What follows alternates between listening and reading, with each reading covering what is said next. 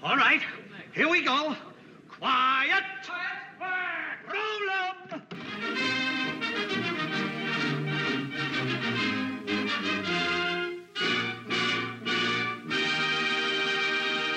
Hello and welcome to the Big Picture Podcast, where we take a look at the latest movie news, the films of today and yesterday, and put them all into some sort of context. Seated across the microphone from me is Film Buff Online, editor-in-chief, and birthday boy, Rich Trees. And seated across the microphone from me is Film Buff Online contributing editor and birthday party planner extraordinaire, Natasha Bogutsky. Thank you.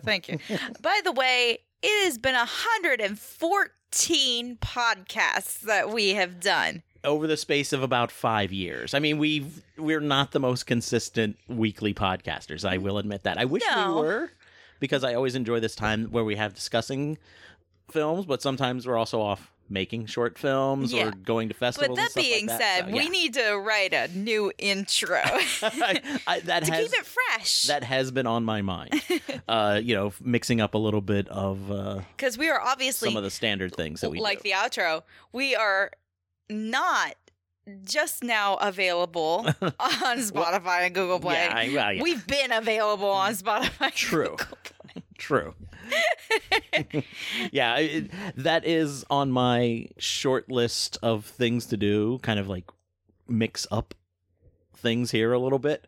But then again, that short list is about 100,000 items long. So I completely understand. Welcome back, ladies and gentlemen. I'm sorry. I am just waking up. See, this is what we do. We go sleep deprivation to get you this quality programming. We go sleep deprivation? You mean we are sleep deprived? That too. He's obviously tired as well. Yes, well. I was up late, watched the Chris Rock special live on Netflix. Enjoyed it. It's not his best hour overall, but considering you kind of had to sit through some of that to get to, I think, what everybody was really waiting for him to talk about right there at the end. And if you don't know what I'm obliquely referring to, go back and rewatch last year's Oscars. Yeah, I can't wait for this year's Oscars. Yeah, honestly, I kind of like the positioning of this. A week before the Oscars, Chris Rock comes out, has his say, and let's move on. Yeah, we get a couple of chuckles out of what he had to say. He had some points too, I think. And honestly, if the Smith family is actually sincere about being contrite and for asking for forgiveness for what they did, they're going to drop any further discussion of it. We hope.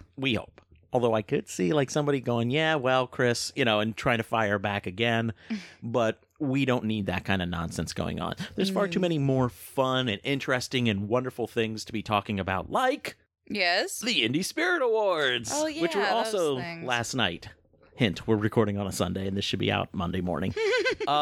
We hope it'll be out Monday morning. But, you gotta bust in you a little. I know. But our favorite film of the year, of last year, continues its march through the award season. It's dominating. It's ransacking of the award season. It's sweeping everything. Yes, we are, of course, talking about Everything, Everywhere, All at Once. Yeah. Which is an incredible film. If you haven't seen it, what are you doing listening to our podcast? You have not been paying attention. Pause it, go watch it, and then come back. And thank us. And yes. Yes. I'm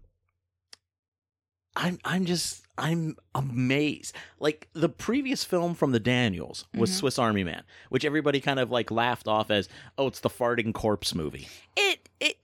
I wouldn't say it got laughed off for that. I think it just kind of went under the radar. It's a fabulous film. I think it's a fabulous. I still haven't seen it, but I am people aware of it. People hear the premise and are like, "Yeah, that sounds weird. I'm not gonna watch that." And somehow they harness their weirdness in just the right way, taking science fiction tropes, mixing them with Hong Kong films, and a generous helping of heart yes and emotion. it's very profound in the third act. Yes, it's beautiful, actually. And it's what I wish and I don't want to slam it by saying it's a genre film, but technically it is kind of a genre film. And I wish we would get more genre stuff like that would kind of illuminate more of the human condition, stuff like that. Colossal was like that too, a few years back. Not as strong a film as Everything Everywhere All at Once, but I think Colossal had something to deal with in terms of trauma and abuse overall. Yeah, I know that we have spoken in the past about Colossal. That's another one I still haven't caught up with. Bitch. We pay attention to different sectors sometimes. I know we do. I know. You are very much more into genre films than I am. I know. I go deeper into indies and period pieces. That's true. Yes. Wow. Anyways, you were gonna say you looked like you had something else to say though before. I did. And you're just not gonna say it now? Tweet. Oh, it kind of flew away. Okay. It's gone. It's freaking gone. But let's kind of go over some of these Indie Spirit Award winners. What winners? It was almost all EEAO. They swept with 7 wins last night. That's true. But let's count them off here. Obviously, Best Picture and Best Director for the Daniels. Yes. We had Key, Best Supporting Actor. Oh man, this guy's underdog story, his return to film, it's so heartwarming. And I'm not even saying that as somebody who was a fan of his work when he was a kid, and when I was a kid at the same time. It's just so moving, I think. And if it's gonna really sting if he does not win an Oscar next weekend. He's winning. Yeah, he pretty much is, because I mean, if you look, he's won every single win. If you look at the SAG Awards as an indicator, then it's his to lose. SAG Awards don't always get it right, but there's a good enough probability there that he should definitely be thinking about what he's going to be saying on that podium. What else do we have? We had they won Michelle Yeoh, Stephanie Hsu for Best Breakout Performance. Maybe that's another screenplay and editing. Mm-hmm. And editing, yeah, editing, absolutely, yes. With Stephanie, that's just another indicator of why you need to be watching Mrs. Maisel. But she's been having a great week. Yeah, I know I've just started on Mrs. Maisel, and you know that, because I've been watching it over at your place. Oh boy, got a while to go. I know I do. But she's also has a great turn in this week's episode of Poker Face over on Peacock. And this episode was probably the best episode of the season. It's really good. I don't want to get into it. I can't even talk about it without spoiling stuff, except to say, well, first of all, it has the best episodic title in all of the history of television. It's called Escape from Shit Mountain. That's a pretty damn good title. However, not the best. Oh, okay. I can't think of something right now better, but it's punny, but it's not original. I don't know. I like it. And once you see the episode, well, you you're like puns. Well, yeah, that's true too. Once you see the episode, though, it's like, holy shit, this is amazing. It's really good. And it sets up something for the season finale next week. So I'm very excited for that. Poker Face has been a great series. If you're tired of standard procedurals, and you like something that's maybe almost a throwback to literally Columbo from the 70s, this is a great show, and I highly recommend it, no matter who was the creator of the show. I know you're looking at me like you're just a Rian Johnson stan, and we know this, which is true. I am a Rian Johnson stan. However, I would be recommending this show if he weren't involved. But you wouldn't have watched it at first if he wasn't. There was enough buzz about it, especially the Columbo angle, that I probably would have at some point checked it out. I'm not sure it would have been appointment viewing Thursday morning, make myself breakfast and sit down on the couch and watch that before work kind of watching. I was going to say there have been plenty of shows that have gotten a lot of buzz that took you years to get to. Hey, we're all very busy people. I mean, that's why I watch a lot of new television like first thing in the morning, partly to avoid spoilers on social media. Though, I'll get up on Wednesday and watch Mando. Thursday, I'm like getting up and I'm like, okay, Poker Face and Picard before work. Okay. Just have a little bit extra caffeine later in the day, I guess. But, I do that to avoid all this stuff. And hopefully, because, I have a friend who is like, I'm holding off on reactivating my Disney Plus subscription until Mando's almost done so I can just binge the whole third season. But I'm afraid people are going to screw me with spoilers just on, on Twitter or on Facebook because, somebody will see something, it immediately gets memeified, and then boom, they're out there spoiling stuff. I mean, he had a key, and I'm even saying this for season 2 of Mando, which is 2 years old now. Mm-hmm. He had a return in the last episode of a character spoiled for him, which I feel bad for because, I got up, I watched it, I got to experience oh my God, is that, oh my God, one of those moments. And you don't get those a lot anymore unless you kind of have to enforce things, around you to be able to create those moments. You have to create your own space to be allowed to be surprised by a show. Which I'm not gonna lie, sucks. I don't get a lot of spoilers that come across my. Everyone is usually pretty good about not spoiling things for other people. Oh yeah, and I will say that part of the creating your own space around you to remain unspoiled is curating your social media feeds, and if you need to mute the word Mandalorian for 6 weeks. Until you can watch the show, maybe mute that word on Twitter. At the same time, I don't think you can do that on other social media platforms, though. Yeah, at the same time, which sucks. Who uses Twitter anymore? I do, but it's mostly just for contact with other creators. I know contact with other creators, and it is kind of a good news feed.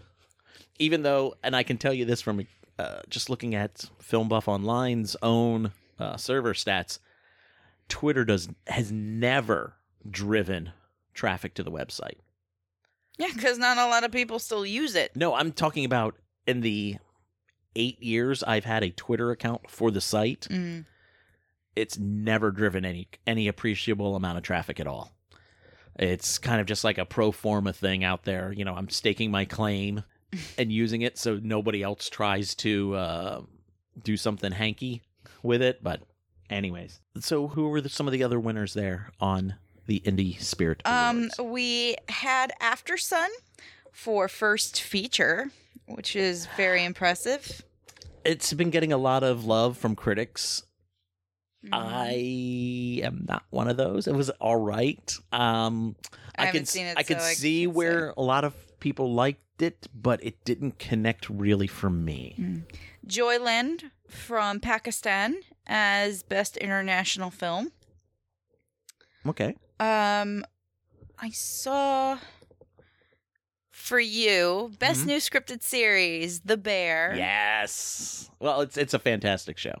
And see, that's one I was on top of, and you have yet to catch up on. So yeah, it just didn't strike me. I'm sure I'll get around to it. I've had friends who work in the restaurant industry who are like, I tried to watch it and it gave me PTSD. So it's it's intense, but apparently it's very dramatically true. Which is what we watch any of this stuff for, ultimately. I think on some levels, some amount of truism that we can relate to or learn from. Or to be able to see something from a different perspective, I think, is probably the most important lesson to take away from film. Yeah. And also for first screenplay, we had John Patton Ford for Emily the Criminal. That should be good news for you. Yes. That was one of my favorites from last year. Great performance from Aubrey Plaza, who we'll be talking about in just a little bit. And it's funny because I was looking at the winners of the awards that I got to vote on as a member of the Philadelphia Film Critics Circle. And John Patton Ford won our Best Directorial Debut Award for Emily the Criminal. Yep. And let's see, going down, we gave Best Film to Everything Everywhere All at Once. Best Director to The Daniels. Michelle Yeoh was our runner-up for Best Actress. Who won Best Actor at the Indies? At the Indie there Spirits? was no Best Actor. It was just Best Lead Performance and Best Supporting. That's right. They went changed their format. They went non-gender this year. Yeah. Or last year. Stephanie Hsu was our runner-up in Best Supporting Actress. Best Supporting Actor was Ki Hugh Kwan. So, yeah, seems like the Indie Spirit Awards were kind of in sync with us on a lot of that, which is nice, I guess. But, yeah, Aubrey Plaza having a bit of a moment, too. Emily the Criminal, great reviews, great performance, one of her best. And this week, she's in the first of the two films we're going to talk about. We're talking about Operation Fortune. All right. So, we're both Guy Ritchie fans here, I think. Yes. Definitely say that. Although, I would say we're probably critical Guy Ritchie fans in that we know where some of his faults have overtaken. Aladdin, yes, and Swept Away. I would say are two absolute worst movies. I will admit, I actually do kind of... I don't love them, but I enjoy them. His Sherlock Holmes films. Oh yeah, they're fun. They're fun. They're fun. They're big. They're him on a big budget. Mm-hmm. And so those films are carried by his directorial touches and Robert Downey Jr.'s. I think the second one is not quite as strong. And that's a script issue more than anything else. Agreed. But it does have a stronger, I think, emotional tie through the film. Mm-hmm. It's just not as well done in terms of, Mm-hmm. And we don't talk about King Arthur. Ooh. Oh, God. See, I forgot about that. Otherwise, I would have listed that with the other two movies that I don't think are all that good of his. I started watching it because, I'm a big King Arthur fan. Oh, I know. But having Katie McGrath, who famously played Morgana Le Fay on the BBC Merlin, come in briefly as Jude Law's character's wife in the opening credits of the film, for him to kill her as some sort of human sacrifice was the biggest fuck you to one of the best versions of King Arthur ever made, that I shut it off and I nearly flung my phone across the room. Okay, let me ask you this though.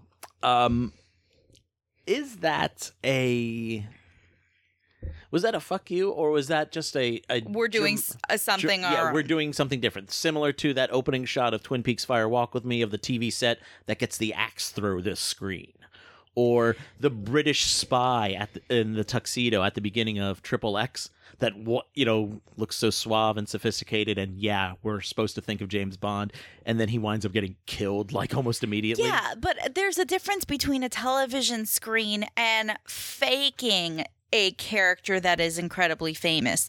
There's another entirely to get the exact same actor. Okay, yeah, that's a little bit more personal. Yeah. But honestly, the rest of the movie is so bad. I don't know if I can give them credit for actually saying that was their intent. I just know for a fact that I am such a huge King Arthur buff that my brain was going, you know what? I know it's probably not going to be good, but I should probably watch it anyway just so I can cross it off my list. But those opening credits, I was fuming. I know you. I Yes. was so pissed off. That was worse than watching Katie McGrath get knocked around by pterodactyls. Oof. And then Yeah, eaten by the megalodon. Yeah, that moment was evil. More Because that was more personal to me. Yeah. I can see that, and I understand that. Again, I'm not sure I want to give the movie that much credit for that much forethought, because the rest of it's just that bad.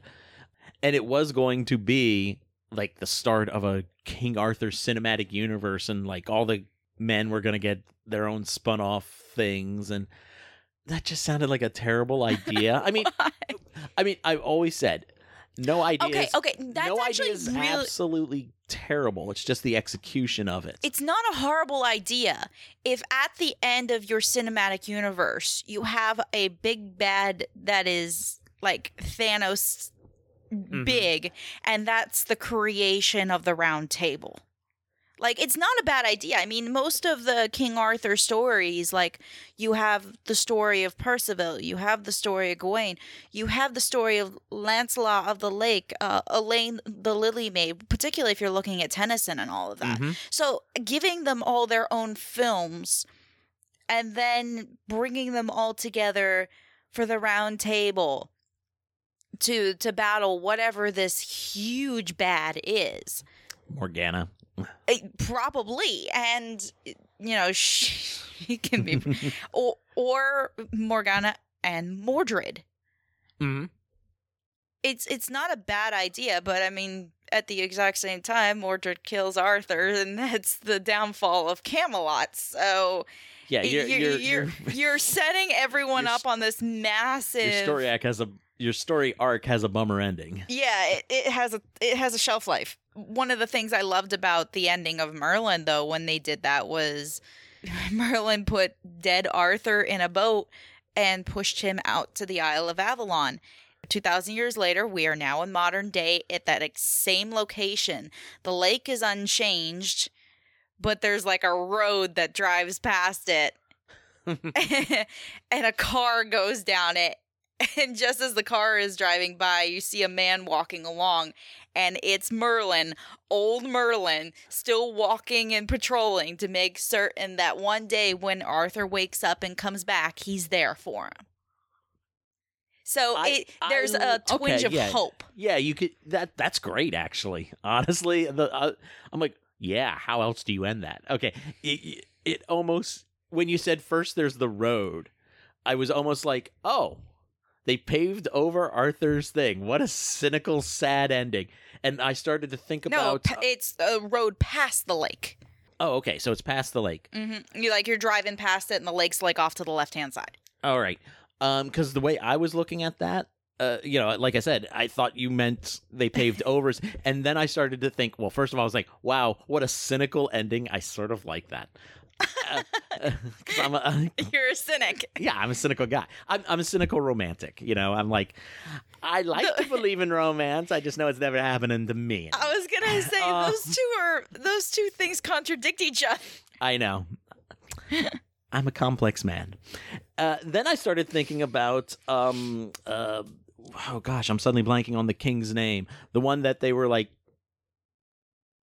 everybody was sure had been buried somewhere else, and then somebody did all the research, and she found out that he was actually buried under a car park. Richard III. Richard and III, actually, yeah, there's a movie coming out about that. Yes. Sally Hawkins. Yes, I saw that at the Philly Film Festival, I think it was, last year. And it's a delightful film. It's so it's a fun little film. It's got some quirky characters. Sally Hawkins is, as always, delightful. So I would recommend that. But let's kind of move off of the Indie Spirit Awards and whatever weird-ass tangents we took here. We always take weird-ass tangents. I know. We were talking Guy Ritchie. Yes, Guy Ritchie. And get back to, yes, Guy Ritchie. So, that leads us to today, this weekend, and his latest film, kind of delayed, not necessarily because of the pandemic, but Operation Fortune, Ruse de Guerre. Definitely this is a film that wants to establish a franchise. We have a fun world of almost freelance spies, it feels like, led by a spy team led by Jason Statham. And they're off to, at the behest of the British government, stop some arms dealers from selling something that was stolen from a secret research facility that was so secret we don't even know at first what was stolen. Which seems weird. But if you kind of just go with it. It's a quirky little mystery first before it turns into a spy movie. Yeah. With a lot of fun action sequences. So right off the top, where would you put this in the range of Guy Ritchie's work? Well, I'm looking at his filmography right now. Okay. Lock, Stock, and Snatch are king. Swept Away. Undisputed there. Swept Away would be the bottom of the... Yeah. I've not seen Revolver or Rock'n'Rolla, so I can't say anything about those two. Sherlock Holmes, Game of Shadows... That's mid-range. Yeah. Man from U.N.C.L.E., I would put that closer to top tier. King Arthur, bottom of the barrel. Aladdin, bottom of the barrel. Gentleman, closer to top tier. Wrath of Man, I didn't see. Operation Fortune, mid-range. I'd put it near like Sherlock Holmes. Yeah, I've seen almost all of his stuff. I'm trying to think. I don't think there's anything I've really missed. Some of it I've only watched once, which even the mid-tier stuff I've only really watched once or twice, like Rock'n'Rolla and Wrath of Man, his most recent before this one. And I would say this kind of sits comfortably mid-range, upper mid-range of his work. It's fun, but I actually found it slightly annoying. And not just because of Aubrey Plaza. I am not an Aubrey Plaza stan. And let me preface this before people rip my head off. I think that she is very attractive, very funny. She's intelligent. She's good at what she does. But there's something about her that makes my skin crawl. Like, I feel like I could be in a room with her somewhere in the back and her eyes are going to find me and she doesn't even have to turn around. Okay. Like, there's something snakish about her that terrifies me. Other than that, I think she's wonderful. I just don't want to be anywhere near her. But no, the thing that annoyed me the most about this movie, the good guys are never really in any danger. Yeah, you're right. There's no feeling of true threat to any of them. There's no stakes. I mean, we're told that, this device ultimately could cause a financial meltdown, and I don't want to get any further into spoilers on that, but it never feels real. It doesn't. Not even in the fight scenes. And it's Jason Statham. You put anyone against Jason Statham, you're like, well, Jason Statham's winning. Yeah. Like, there's no threat. Even to Aubrey Plaza, when she gets caught in that room, it's like Aubrey Plaza. Deception's her number one tool in real life from everything you've ever seen her do. She could pull this off. You don't feel like she's ever in any danger. Everybody's too good for their job. Yeah, Bugsy's always off in the corner sniping. Like, there's no threat to him. There needed to be, I think, some more complications to what was going on there. It's very straightforward. They're super competent at what they do, to the point of it's like, okay, these are fun action sequences, but I'm not emotionally invested in these action sequences. Yeah. And also the pacing was off on this movie. It doesn't start off with a walk before a brisk jog and then break into a run. You hit the ground running from the opening shot. Yeah, I don't think there was there's no credits at all at the beginning, are there? Mm-mm. It didn't feel I remember we were about 5 or 6 minutes in and I'm like, wait, we didn't even get a title or anything? It's just literally like a production car, at the beginning, and then vroom, we're in. Which is, it used to be a Directors Guild rule that you had to have your director, directed by credit at the beginning of a film, and by extension, probably title card and blah, blah, blah. And that is why George Lucas left the Directors Guild, because when the first Star Wars came out, he goes, no, I don't want that. I want Star Wars. I want, Lucasfilm presents Star Wars and then the crawl. And I want my director's credit at the end of the movie. Because I just want to, boom, that's what I want to do to set the mood, to get people in the mindset. And the Directors Guild was like, well, you're a member of the Directors Guild. You have to have it at the front. That's one of our rules. And he's like, guess I'm not part of the Directors Guild anymore. And I'm guessing that's probably changed by now. Because I'm sure we have seen it elsewhere. But here it does kind of stand out because, as you said, we hit the ground running and there's no break. That's it. Boom. This is zip, zip, zip, zip, zip, zip, zip. Yeah. There were some highlights of this film. Honest, Josh Hartnett and Hugh Grant are a highlight. They were the main reason I wanted to go see this movie to begin with, because I'm not a fan of Aubrey Plaza, so she wasn't the draw for me on this movie. And Jason Statham, you know what you're in for with Jason Statham. It's going to be sharp, just what's the word I'm looking for? His comedy is going to be very dry. He's going to beat the shit out of some people, and then he's going to walk away looking really cool. You know what you're in for. So my brain is going, where are there going to be the excitement, the keep you on your toes kind of? And I'm like, oh, Josh Hartnett. He hasn't done anything in a little while. And the last thing I saw him in was so magnificent, he needs to get more work. And Hugh Grant, who anytime he works with Guy Ritchie, chews up the goddamn screen. He has so much fun. He is totally off the leash in terms of like, I'm just going for it and I'm going to have a good time. He understands that this is at its core pulpy material. It's good. Yeah. This is a solid B movie. And I think we saw this in the best way possible on a Saturday afternoon with some friends. And we're just sitting there, laughing and enjoying it. It's kind of disposable, unfortunately. I certainly don't think it has the depth of something like Snatch or Lock, Stock, and Two Smoking Barrels. Even The Gentleman had more to it. Okay, and I was actually discussing this with Darren in the car the other day. There was a faction of people who really didn't like The Gentleman because it's very much in the vein of Lock, Stock, and Snatch. And some of the comedy does kind of rest on some outdated racial stereotypes. Yeah. And that's even going past the vulgarity section. My favorite section of The Gentleman comes from Bugsy Malone, and Colin Farrell is the coach.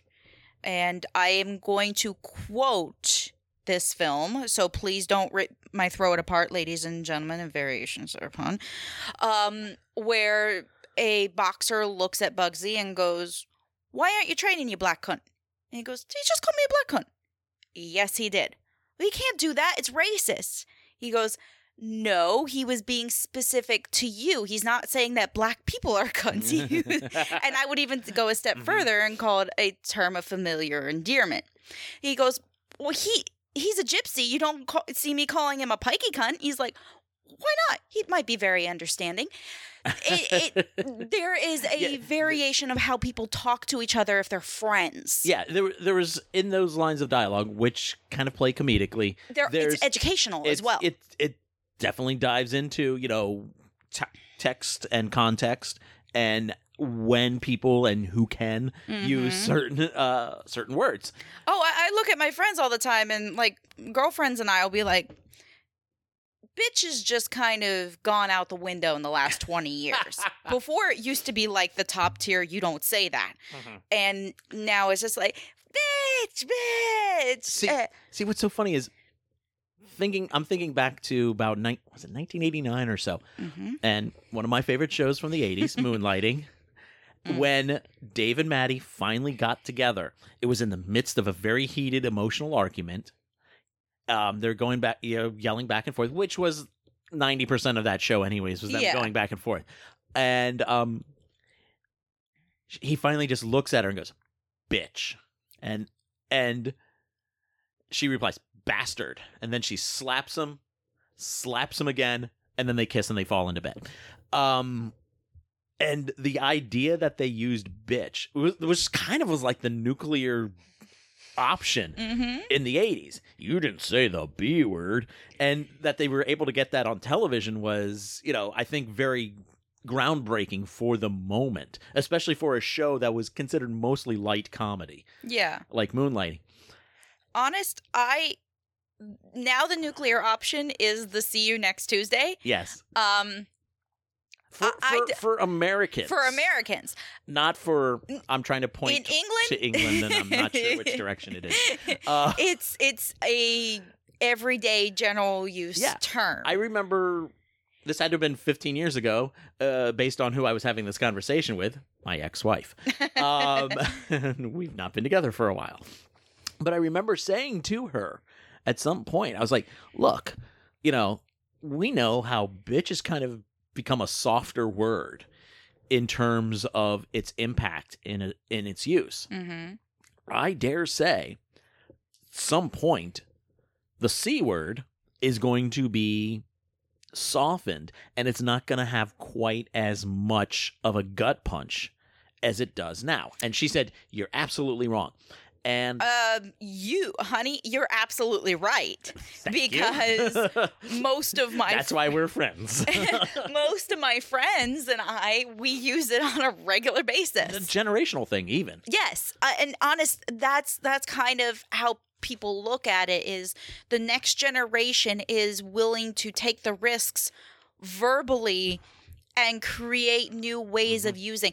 I think the word fuck is a beautiful, beautiful word. It can be used in so many different ways. Yes. So many different connotations behind it. And, it's... Yeah.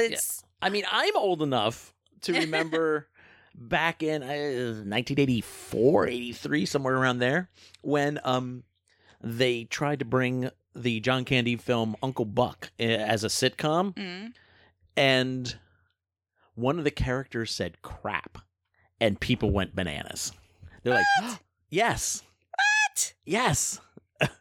Honestly, crap was like, oh, we're having a child say crap on network TV in prime time during the family hour? And yet they also had Christmas Story. Oh, fudge. Yeah, well, that's a dodge on the word. That's great comedy.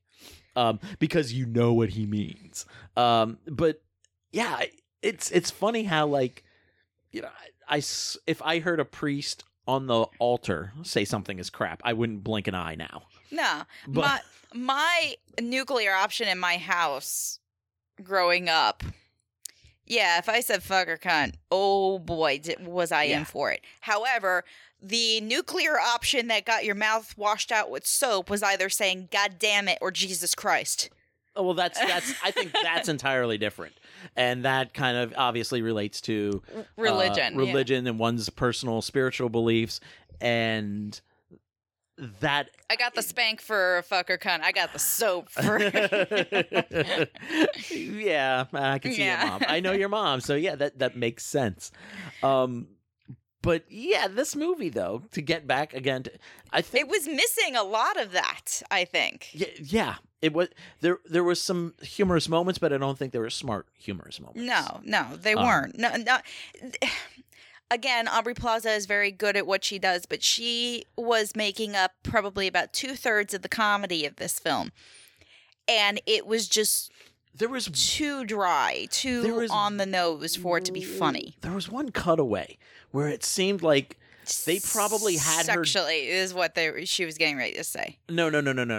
Earlier in one of the scenes in the hotel room where they're going over what their next step of their mission is going to be. Yeah, get inside him. No. It wasn't that. It wasn't that. There was she said something and then she made like the mind blown thing. Oh, and the then, eyes roll. And yeah, all the that. eyes roll, and then the mind. There was like one or two different reactions. They cut away, then they came back to her, and then they cut away again, and that cutaway back to her felt like, well, we just filmed like 5 or 6 reactions to figure out what we were going to use in the edit, and these are our favorite 2, and we can't choose between them, so we're going to throw both of them in. It just felt like a gratuitous cut back to her. I think it was like a knock on the forehead or something like that. Yeah. And she almost had a smile on her face, like, yeah, I'm just screwing around at this point. As the actress is saying this, not the character is saying this. Is like because we've seen that on set where you try a couple of different things, and you hope something works when you get to the edit bay, and it was just kind of weird. I remember going, huh. Yeah, no, she was really good, but it is a type of humor I don't think worked for Guy Ritchie. Yeah, I'm not sure she's a good fit there. Although some of the other stuff she did, I liked. And the other thing that really kind of... I did like the moment in the car. What are you going to do? I'm going to shoot at them, Daddy. Like, Yes. That did work. Yeah. But some of the other stuff just didn't. When they kind of let her go off on her own to do comedy, it was like, okay, no. She needs to be reined back in a little in terms of what she's doing because it's not fitting tonally. Exactly. Yeah. And another thing that kind of didn't fit right was this was a fun movie. It had a few moments of style. But it didn't... and I will say this. I'm going to tangent off and go tack back to what I was about to say. I think Jason Statham in a tuxedo fits the literary ideal of James Bond better than we've seen in a lot of other of the James Bonds. James Bond kind of, in the film series outside of Daniel Craig, has kind of become he's suave, he's smooth, he's sophisticated, but also a killer. I think Ian Fleming's conception of the character was a bit more, he's a brute, he's a killer, and he kind of has to... tuxedos shouldn't fit him perfectly. They should kind of be a little bit ill-fitting because he's trying to blend into these higher society things that he is not born to. And there's a class idea here at work. Mm-hmm. Well, honest, I think Sean Connery then works because, honest, I don't think that tuxedo ever really looked good on him. Okay. That's fair. That's fair. It kind of felt like somebody he was a working class person but somebody thrown like into that. Pierce Brosnan or Roger Moore. Way too suave. Even Timothy Dalton, way too suave. Mm-hmm. And I love Timothy Dalton. And I think when you look at Jason Statham, he's a bruiser. Mm-hmm. And when you see him in a tux, you're like, well, that's a good-looking tux on him, but he's not wearing that tux. That tuxedo is wearing him. Yeah, and that was actually a good beat of comedy in the script itself was he's like, oh, I'm his manager. You don't really look like a manager. Books covers. Yeah. Like, obviously, he's trying to address the fact that he looks more like a bodyguard in the tuxedo standing next to Josh Hartnett's movie star than his personal manager. Yes. But the point I was getting to, though, was when we look at Guy Ritchie's body of work, we think Lock, Stock, Two Smoking Barrels and Snatch are his 2 best films, in part because of how visually stylized they are. And I don't think outside of a couple of instances we get a lot of that here. No, we don't. There's a thing where they attached a GoPro onto the end of his gun during that final assault as he's sneaking in. So that jumped out at me, gun actually. Comes up and down. The car chase thing where she shoots back. There was like 1 or 2 cool shots in that. But overall, this movie, it felt a little pro forma in terms of just, here's a fun globe hopping spy caper, And if you want a globe-hopping spy caper that is visually stylistic, clothing and production stylistic, I'm sorry, Man from U.N.C.L.E. does it 1,000 times better. Okay. I will, however, say when it comes to clothing and like a physical stylistic look on our characters and the world that they're in, Man from U.N.C.L.E. made him up his ante, because between that, The Gentleman, and even to a certain extent this movie, man, it's beautiful to look at, and particularly in terms of menswear. I did he has taken on a lot with doing plaids, tartans, checks and all that, like knit ties. There was Carrie is amazing in this, by the way. He's having a lot of fun, and he had a great assortment of 60s knit ties that were making their way around the film. Yeah, my eyes lit up I went, ooh, because I mean, obviously you know me and well enough to know that I am a tie person. I have a lot of ties. I have over 200, and one of the subgenres in my tie collection is 80s and 60s knit ties. And I think they're wonderful. And I did, however, notice, particularly with this movie, he upped the menswear design to also include production design. So the inside of the jet plane, the wall behind it had this wonderful like navy tartan design going on. Did you catch that? yes. Yeah. And then also the use of aviator leather and shearling, particularly for Bugsy Malone's JJ character. Amazing. They're not putting him in sleek and suave menswear, but there's something still styling. He's styling. Okay, well, let me ask you this to kind of wrap this up. If this movie is a hit, and honestly I haven't looked at box office at all or anything, would you like to see this maybe as a franchise launcher? I mean, it feels like it's a franchise launcher. So did Man from U.N.C.L.E. Well, yeah, but again, that's a box office decision. No. This is a one and done. You're good. We've visited these characters and I'm fine. I'm okay with this one. Okay. If they want to make this like the next Mission Impossible or the next whatever, which, to be honest, we're going to start seeing a lot more of spy films like this that are going to be trying to create a franchise, because Mission Impossible is almost done. You think people are going to be trying to step up into that? Yeah, they're going to be looking for what's the next big spy whammo. Because obviously James Bond is on hiatus right now. Mission Impossible Dead Reckoning Part 1 comes out this year, and we're getting Dead Reckoning, next year or the year after? Yeah. And that is the end of Mission Impossible from everything that I have read. Well, they've said that before, too. They have. But then again, Tom Cruise was not as old as he is now when they said it before. True, but there's also, they seem to be upping the ante with every film they get closer to some sort of solidified end. When Mission Impossible first started, it was kind of that fun episodic, we kind of go on.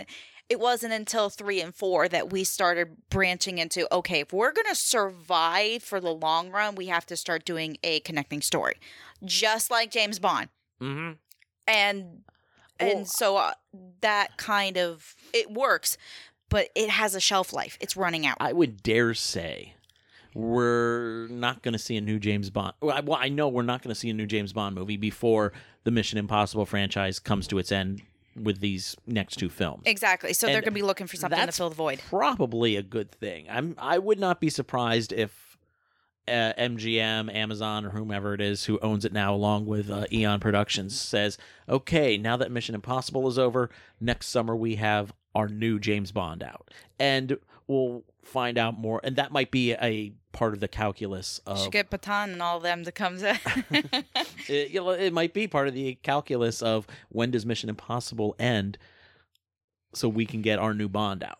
That might be part of, their thinking there. But I mean, if Guy Ritchie kind of upped his ante a little bit and the script was stronger, I wouldn't mind seeing a follow-up to this. But if it's going to be just at the same level, It's not going to work. I'd rather see him devote his time to something new.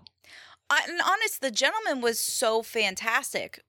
But it does kind of play on what he's good at.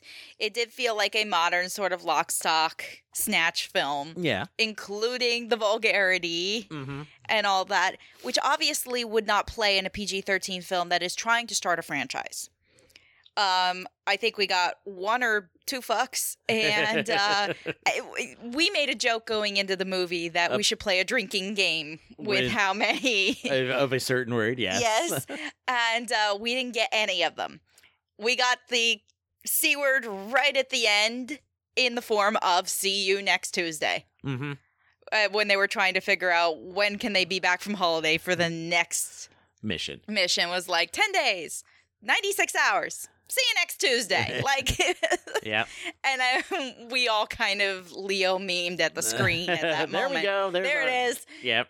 But it's done so artfully. It kind of sneaks under the radar. It's perfect for a PG-13 action film that tries to start a franchise. That being said, it's missing the Guy Ritchie signature. And honest, it's not Man from U.N.C.L.E. Man from U.N.C.L.E. was done beautifully with the signature for a franchise, and it's not here. Yeah. I would rather see another film similar to The Gentleman than to come back to Mr. Fortune. That's fair. That is absolutely fair, and I'm pretty much, like I said, I do want to see more Bugsy Malone, not just in Guy Ritchie movies. I think he has potential. Okay. No, you're right. You're right. But let's move on from this to somebody we've kind of talked about a little bit earlier. And Michelle Yeoh? Yes, that's it. Yeah. Exactly. Also, just this last week or two in theaters, Sony Pictures Classics. I'd pay for that. What? I want to see Michelle Yeoh and Aubrey Plaza do a movie together. I would actually go see that. It's amazing how your brain clicks things together at times. I know. Oh, man. You love it. That would be so weird. I'm trying to. Okay. Anyways, let me get back to what I was saying here. That just this past couple of weeks, Sony Picture Classics brought back to theaters the amazing, the wonderful, and the Oscar-winning Crouching Tiger, Hidden Dragon, which is where a lot of American audiences first got to see Michelle Yeoh. It was definitely where I first saw her. Well, yeah, that was as you said, that was your first foreign film that you saw in a movie theater. Yep, I was subtitles. I was 6 years old at our local Cinemark. So, yeah. Blew me away. I was super excited when that movie came out because already with some friends, we had been doing a lot of watching of wuxia films that director Ang Lee was drawing from. Things like Michelle Yeoh in Heroic Trio and The Executioners, and a lot of the early Jackie Chan stuff. Sammo Hung, Yun Wo Ping, who would go on to be the action director for the Matrix films, and whole genre stuff that was exploding through like all the way back to the Shaw Brothers studio films from the 70s. And Ang Lee took all of that stuff and mixed it in with a the fourth novel of a 5-book series from the mid to late 20th century in China, or about the 1940s and 50s is when it came out, and then it kind of the author kind of got swept up, unfortunately, in the Cultural Revolution, wasn't allowed to write anymore, and the books kind of fell out of favor.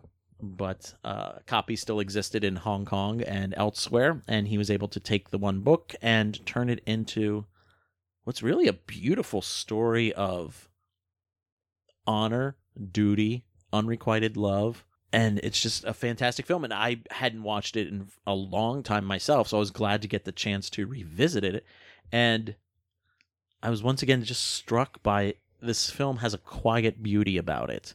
The editing isn't like fast-paced in any of the fights to the point of incomprehensibility. There's always kind of a gracefulness to these fights. It's almost like ballet, which again, that's a Yun Wo Ping influence. And you see that also in like some of the Matrix action sequences. Yeah, you could definitely see that there's a connection there. Okay. How long had it been since you had seen it? Really, you hadn't revisited it since you saw it as a kid, or No, it's only been about 8 months. Oh, okay.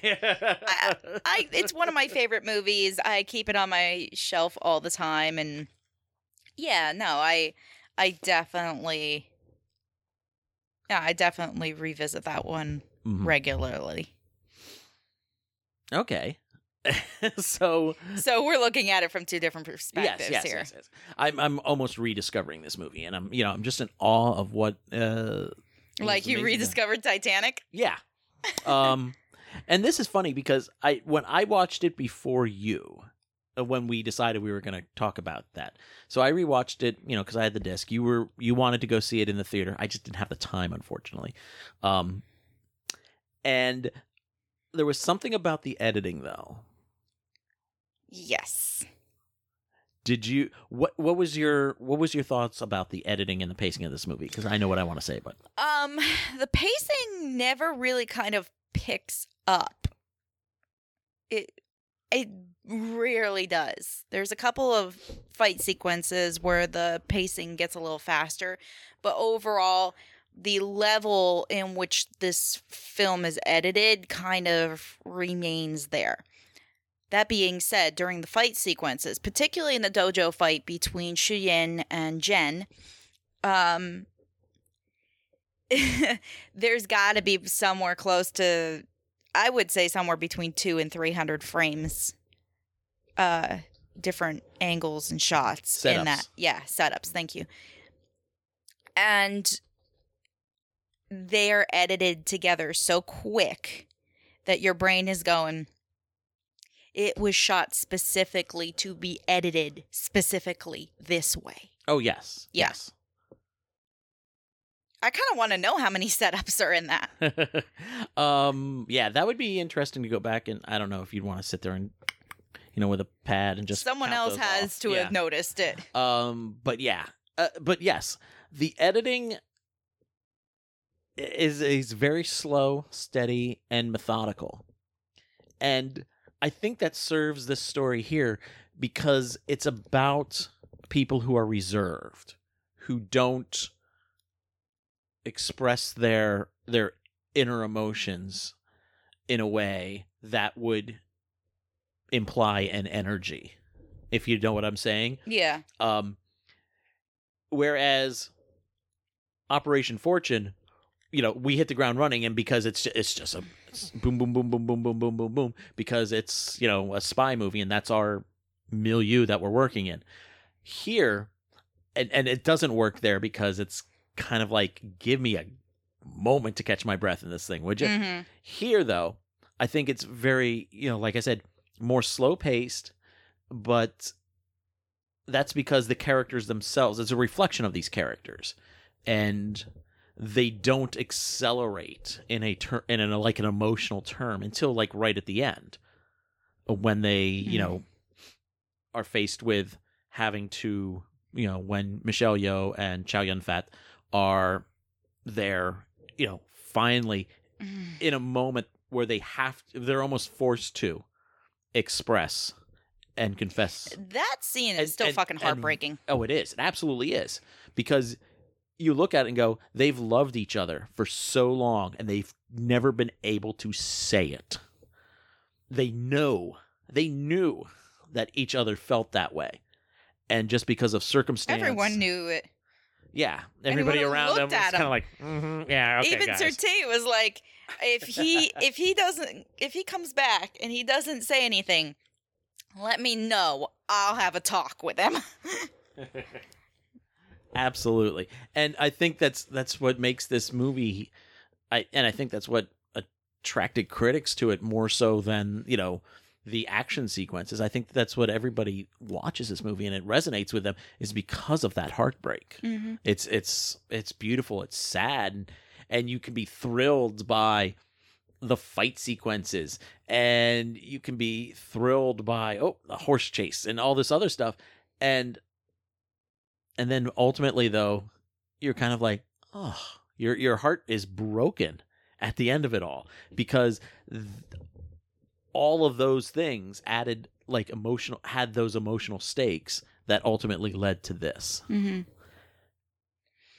Jen and Lo, there's an interesting pairing that rivals Nimubai and Shiyen.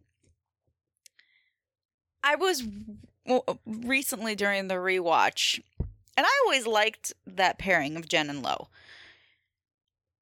I hated it this time around. Really? Yeah. Okay, why the reversal? Lo was the excitement and the romance that she wanted as a child. He was her eye-opener, her first sexual experience, her first love. You think because of all that it would be stronger. It was exciting for her. It's run its course. So by the time he finally comes back for her, she knows a little bit more of the world now. The idea that he can claim she's mine, I don't think she wants that anymore. Okay. And Shuyan and them keep telling her, Lo's waiting for you at Wutan Mountain. And she doesn't go there until the very end, and I think she only does it as a kindness to Shu Yan after watching Limubai die in front of her.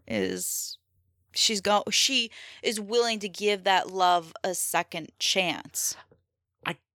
I hate to say it, I almost see it as her performing an obligation. Yeah, it's like he died because of me, basically, and so I wrought all of this, so I owe it to him to continue with this relationship that I started, that I got into, that caused all this other havoc. When she stands on that bridge at the end and she jumps, my brain actually for once gave it a completely different idea behind it. Now the legend is, of course, if you leap off this bridge and you make a wish, you will be carried away on the winds. You'll never return, but your wish will have come true. Mm-hmm. When she stands there, yes, I know that has always been kind of a sticky spot of, did she commit suicide? Did she?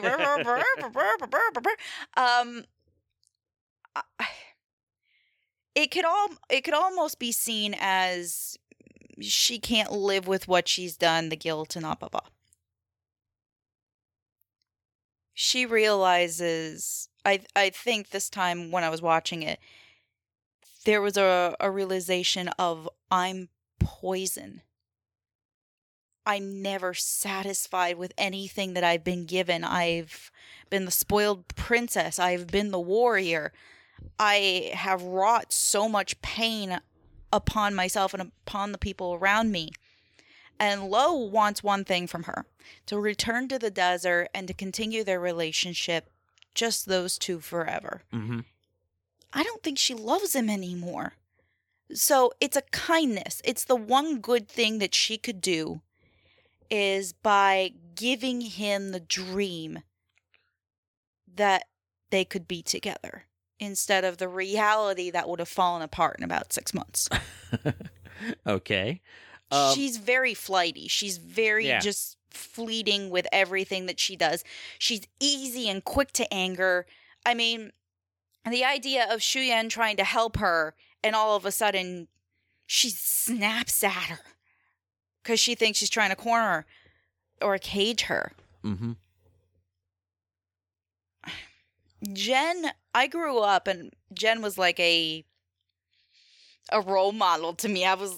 Someone I definitely related to, because I always felt kind of caged in my life, and I was like, I want to break free and take on the world and blah blah blah blah. Growing up and maturing is realizing that she is actually the villain in this story. Not Jade Fox. Not Jade Fox. Yeah, it's her selfishness, her entitlement. Yeah, and because she even does it to Jade. Mm-hmm. That scene is heartbreaking when Jade realizes that because she's illiterate, she's been learning from the Wutan manual mm-hmm. by just looking at the diagrams. Whereas Jen, who is rich and privileged and daughter of a governor, has read everything, learned everything, and kept her master out of the loop. And then she plays, I was so scared when I realized I could surpass you. I had no one to learn from anymore. Why not then become the master and raise? Mm-hmm. You're a protege of your own. Yeah. Yeah. And Jade felt so betrayed by that because she had devoted all that time and energy, and not just to a protege, but she had to sneak in and be a governess to this little girl as well. So in a weird way, she raises her like a second mother. Mm-hmm. Yeah. Jen is a spoiled little bitch. It's funny. The more I see you go down this road of exploring this idea, the angrier I am seeing you get. Actually, you're just like, oh God. I see you like gritting your teeth as you pause to think. Because I feel betrayed. Okay. Because I grew up idolizing that character so much. And now realizing that the one I probably should have idolized was Shu Yan, but I didn't because youth and all that, you kind of gravitate towards someone closer to your age. Yes. Someone who is experiencing things that you wish or wanted to experience. And they're not a good person deep down, and that's what hurt. That being said, there are some beautiful fucking shots, particularly in the bamboo fight. And the music, Tan Dun's score for this film is bananas good. It's so good. I actually borrowed it from my local library when I was probably about 10. Like, they had the soundtrack. And I ripped it, and it was on my MP3 for the longest time. I used to fall asleep to it. It's absolutely beautiful. It's the drums for the night fight help get your energy up. But the rest of it is so sweeping and so calm. And meditative. Yes. I actually recently went back and I was listening to it again. Because obviously streaming, you can find anything now.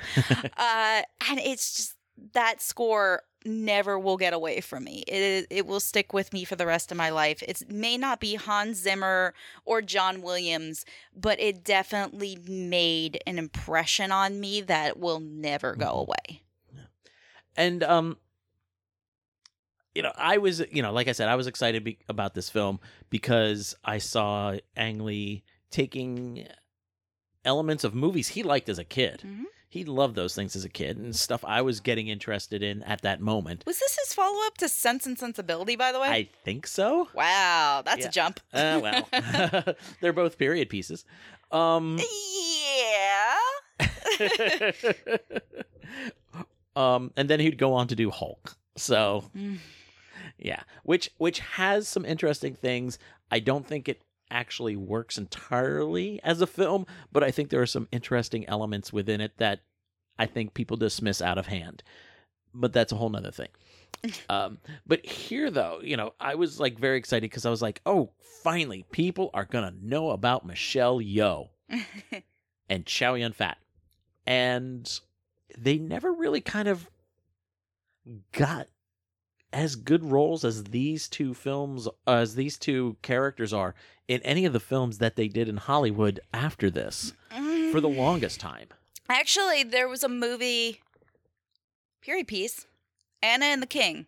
Chow Yun-fat did that, yes. I think, a year or two before. Because very young Tom Felton, by the way, plays Louis. Oh, that's right. I forgot he was in that. Him and Jodie Foster. And I really, really like that movie. And I think it kind of gets swept under the rug because of, it's never as good as The King and I. Well, it's a different kind of story. Yeah. I actually find it, I think it's a lot darker. I think it's a little more real. I don't know what the historical truth of it is, but as a story alone, it's really good. Mm-hmm. Bulletproof Monk. Ouch. Yeah. Yeah, there's other stuff. Wait, was he in Replacement Killers I don't know. with Mira Sorvino? I really don't know. Because that's when she was dating Tarantino, and he basically said, "Oh, you got to make this movie if you're going to make it with him." And it turned out to be not so good. The last movie, major Hollywood movie that I saw Chow Yun-fat in may have been Pirates of the Caribbean at World's End. Which, it's not horrible, and he looked like he was having some fun. Okay. Hey, again, if any actor is having fun, you can't totally fault them. Yeah. Michelle Yeoh and Zhang Ziyi, they got the sticky end of the stick after this. Because Zhang Ziyi, I think her next major Hollywood movie, yikes, Rush Hour 2. Yeah. I'm not a fan. I'm a Jackie Chan fan. I'm not a fan of the Rush Hour franchise. And that comes down to Chris Tucker. And the thing is that I actually like Chris Tucker as an actor. I thought he was great in Silver Linings Playbook. Oh, yeah. But at the time, I referred to Chris Tucker as the cinematic equivalent of sand in your swimsuit. Oh. Yeah. You see, sand does get everywhere. Yeah. And honest, the major thing that both of those two did next, which I almost went home and rewatched after watching Crouching Tiger, Hidden Dragon, was Memoirs of a Geisha. Which is okay. It's not great, but it's beautiful to look at. I think they give wonderful performances. I know that there was a lot of backlash over having a Malaysian and a Chinese actor both playing Japanese characters. Yeah, that's a little dicey. But you also had Ken Watanabe. And I'm sorry, the chemistry is palpable between him and Zhang Ziyi. At the end of the day, sometimes, you're not going to have the right ethnically correct actors playing a role. But are they the best actor for the role based off of performance and chemistry with your partner? Yeah, well, and it's frustrating because after Mrs. Maisel's been a big proponent of that talk, by the way. Mm-hmm. Since most of the major characters are not Jewish, or most of the major actors. Yeah, that's true. But as I was about to say, it's frustrating because Michelle Yeoh, after Memoirs of a Geisha, the next thing she did that of any worth, I think, is Crazy Rich Asians, and then Everything Everywhere. Really, for 20 years to get only. She also did Last Christmas in between those two. Yeah, but it was a small role, but I'm talking about of substantive worth. I mean, you could say, well, she didn't do. Her next film in Hong Kong after Crouching Tiger was Silverhawk, and it's okay, but it's not great. That's a movie that was definitely style over substance, where. And we also forgot that Michelle Yeoh was a Bond girl pre-Crouching Tiger. Yeah, that's true too. I'm hoping that now she's entering into a phase of her career where she gets to do. She still might have a little bit of action left in her, but she's getting to do much more nuanced roles. Like we forgot Shang-Chi. That's right, Shang-Chi. Again, that's a smaller role though. It can get bigger though. Yeah, depending on where they go. And it's not the first time also that she appeared in the Marvel Universe. Oh? She was one of the Ravengers with Sylvester Stallone. That's right. Again, a quick little thing. Depends if they choose to bring that character back or not. I'm talking about big substantive roles. I'm not a fan of I know Discovery. You're not a big fan of Discovery, Period. But you cannot, say that honest, when I first heard about Star Trek Discovery, the only thing that got me interested in was the fact that Michelle Yeoh was playing the captain. Oh, same here. That was the first thing that was everywhere, was Michelle Yeoh to head Star Trek TV series. And my brain went, what? I still haven't watched it, but I'm falling behind in a lot of the Trek stuff. I know.